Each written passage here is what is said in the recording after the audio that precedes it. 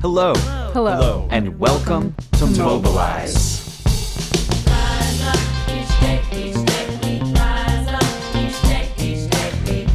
Mobilize is a podcast that puts a spotlight on And is a resource for people, friends, communities, and activists who've decided to stand up, resist, fight back, mobilize. Each day, Together, we shine a light on the we truth. shine a light on the We truth. focus on the things that unite us. we pull each other up. We celebrate our our shared humanity.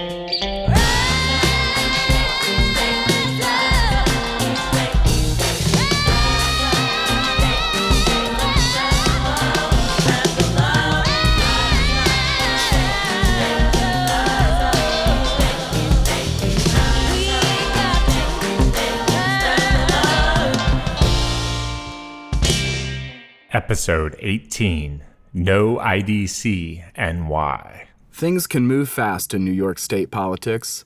When we began working on this episode a few months ago, the Independent Democratic Conference, or IDC, was a small coalition of Democratic state senators using their power to give Republicans a majority in the state Senate, allowing them to block progressive legislation, such as the DREAM Act and early voting. Last April, however, after the recording of this episode, the IDC announced it would disband and rejoin the Democratic Party, under pressure from liberal groups and activists. Critics of the move remain skeptical, citing previous claims by the IDC that it would disband, only for them to reform after the elections. So what is the Independent Democratic Conference? And why does it still matter so much in the upcoming Democratic state primaries? To find out why, we talked to Eve Proper, a professor and member of Rise and Resist, a group opposed to government acts that threaten democracy, equality, and civil liberties. Let's listen to her to find out. The IDC is the Independent Democratic Conference. It is a group of 8 Democratic senators in the New York State Senate who run as Democrats. They run on the Democratic line.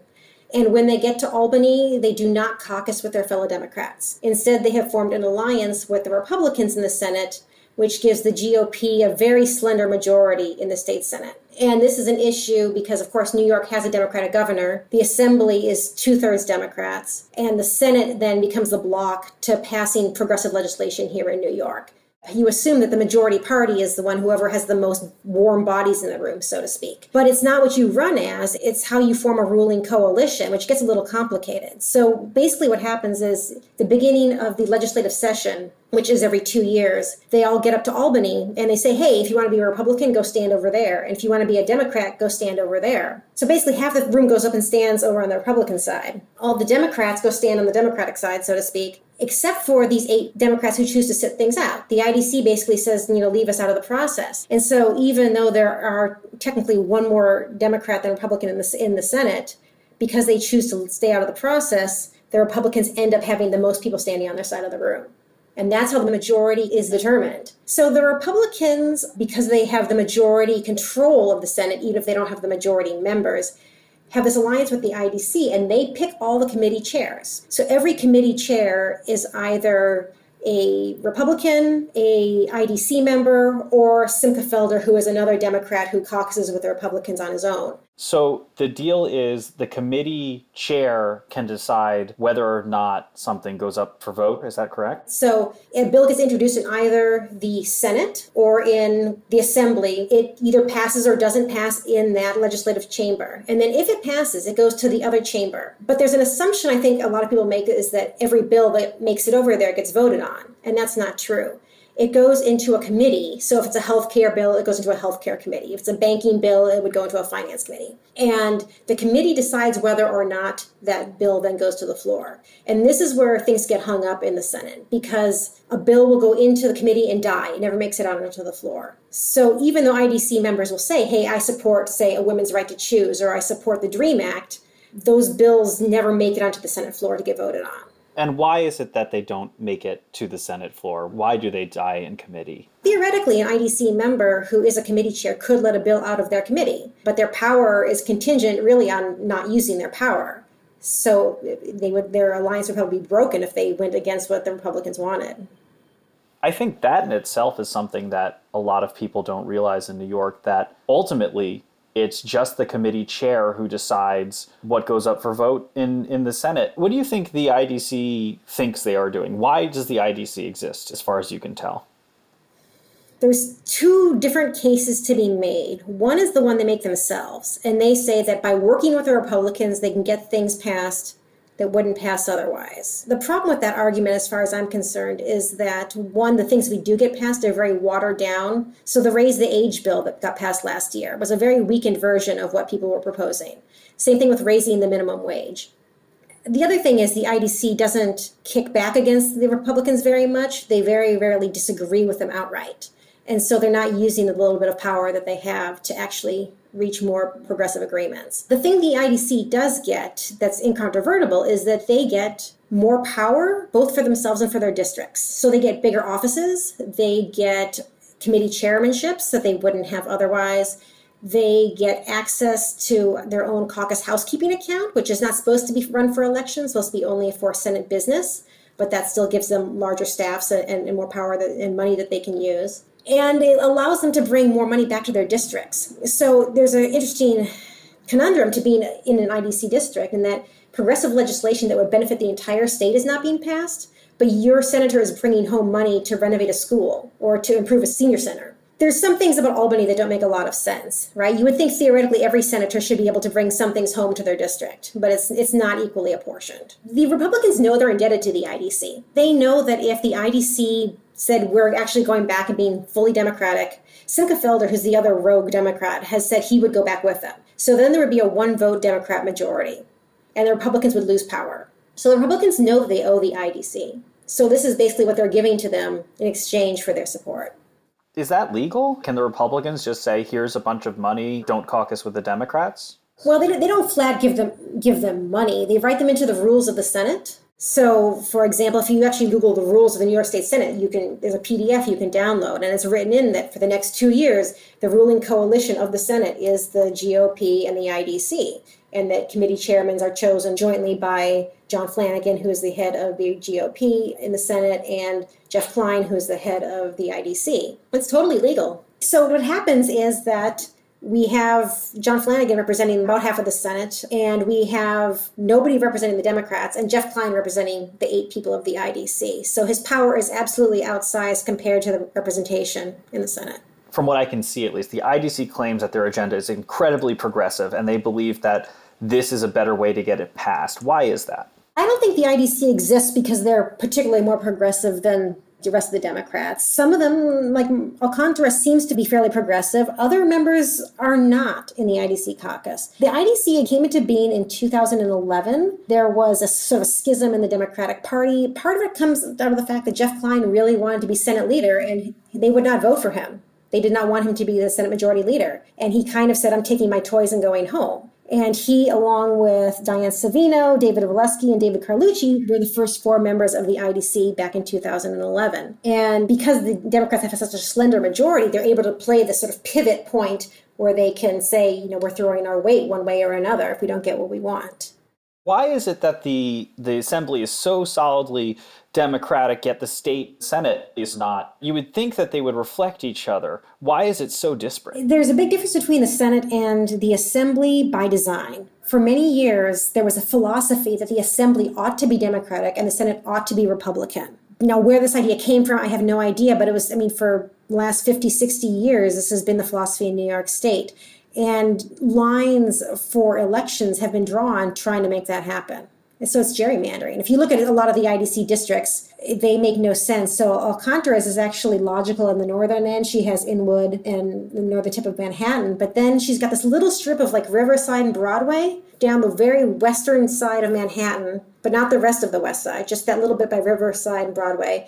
And then this little scorpion tail that curls, and like Penn Station is actually in her district. It makes no sense from a compactness or cohesive demographic group point of view. So these districts are very much drawn to make districts be the blue district or the red district, or even in some cases, the Hispanic district or the black district or the white district. So can you give me some of the issues that you think, if there was a Democratic majority in the state Senate, what kinds of laws do you think would pass and would you like to see get passed?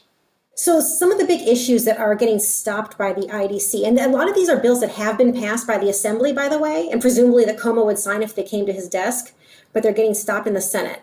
They include, whether we're a sanctuary state, the DREAM Act to protect immigrants and to enable them to be able to go to college and that kind of thing. Healthcare is a big one. We see it under siege at the national level. The right to birth control, for example, the right to be able to get healthcare no matter who you are. There's a lot of movement towards universal healthcare, and it's passed the Assembly, but it hasn't passed the Senate. There's this proposal for the IDC to join the Democratic caucus again, rejoin the Democratic caucus, and I've heard a lot of pushback about that. Why would that be a bad thing for the IDC to rejoin the Democratic caucus? Wouldn't that give us the majority that we seek faster than primarying them?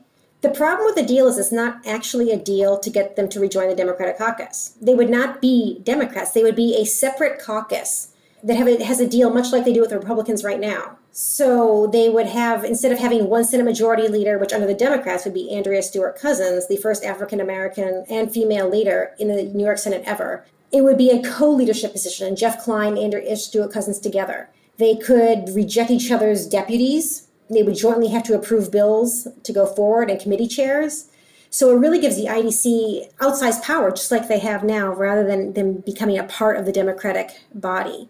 Now, it's absolutely true, I think, that some bills might get through under their leadership, right? But other bills would not. So the IDC is, in particular, they receive a lot of money from real estate interests. So tenant reform would be off the table because the IDC wouldn't let it through. Whereas we could probably get something through related to women's health. That being said, the state Democratic Party can play a role in how they choose to support incumbents or challengers to the IDC. And this has become an issue with this so-called deal that's on the table. One of the things it takes off the table is they say, okay, if the IDC comes back and co-leads with the Democrats, we will not support any challengers to them. And that support could include monetary support, although frankly, the state Democrats have put very little money towards senatorial elections. But it also would mean they couldn't endorse each other and work for each other's campaigns. So they'd be sort of tacitly endorsing who's already there. If they chose to, certainly the state party apparatus, including folks like Cuomo, including Jeff Berman, who's the director of the New York State Democrats, and the party themselves could put money and effort towards defeating the IDC, but they've chosen not to. The IDC is an interesting position because they've never really had to defend themselves before, because no one's been paying attention. It was a few cranks, I think, in their mind complaining about the IDC and nobody really cared. And now all of a sudden, there's a lot of grassroots antagonism towards them. One thing they keep emphasizing is their voting record, saying, I vote for the right things, which in most cases might be true, but it hides the fact that they don't get to vote on a lot of other things. There's an irony in that IDC members actually will sponsor legislation that doesn't make it to the floor because of their alliance with the GOP. What are the actions that you're taking in regards to the IDC? As much as I'm proud to be a member of Rise and Resist and a member of the 2018 elections group, is that none of this is a solo effort. There's a lot of groups who are working mostly in concert on this. We have our own initiatives and our own approaches, but this has to be a mass issue or it will never get any traction. And so all of these different groups are really important to the fight. So the biggest action we've been taking, and I think this is true of all the other organizations as well, is educating people. People don't know what the IDC is. When you explain it to people, almost everybody gets angry right away. They're like, I can't believe that my senator, who's supposedly a Democrat, is doing this to me. But they can do it because there's so little attention to it. The biggest victory, I think, is that the word is getting out there. The other thing that's happening is people are declaring to run against these IDC candidates as Democrats. And particularly in some of these districts, I'm in District 31, where Senator Alcantara is a member of the IDC. This is a very blue district. A Republican has no chance of winning it. So it's completely decided in the primary. And she won her primary by a very, very slim margin. And she was able to get into office. But now she's the incumbent, so that gives her an advantage. But it's not good for the voters. Within a year, we'll have elections for the state Senate. So my dream is that all 8 members of the IDC get primaried out and that some of the seats flip. So, for example, Russ Barkan's running against Marty Golden for one of the seats that's currently Republican. I'd love to see the Democrats have a clear and solid majority in the state Senate so that a trick like the IDC can't be pulled again. You can't pull it in the Assembly because 106 of 150 members are Democrat. But we need a true majority in the Senate. One last note. As I mentioned at the start of the episode, the IDC announced it would disband last April, a promise similar to one they made and then backed away from after the elections in 2014. Currently, the IDC's former leadership is keeping its finances separate from the Democratic Party and using it to fight off primary challengers to their campaigns, even though the state Supreme Court has ruled this violates campaign finance laws. Will they really disband this time? If you want to make that choice for them, vote against IDC members in the Democratic state primaries on September 13th. To find out who your state senator is and more about the candidates challenging IDC members, visit noidcny.org. That's noidcny.org.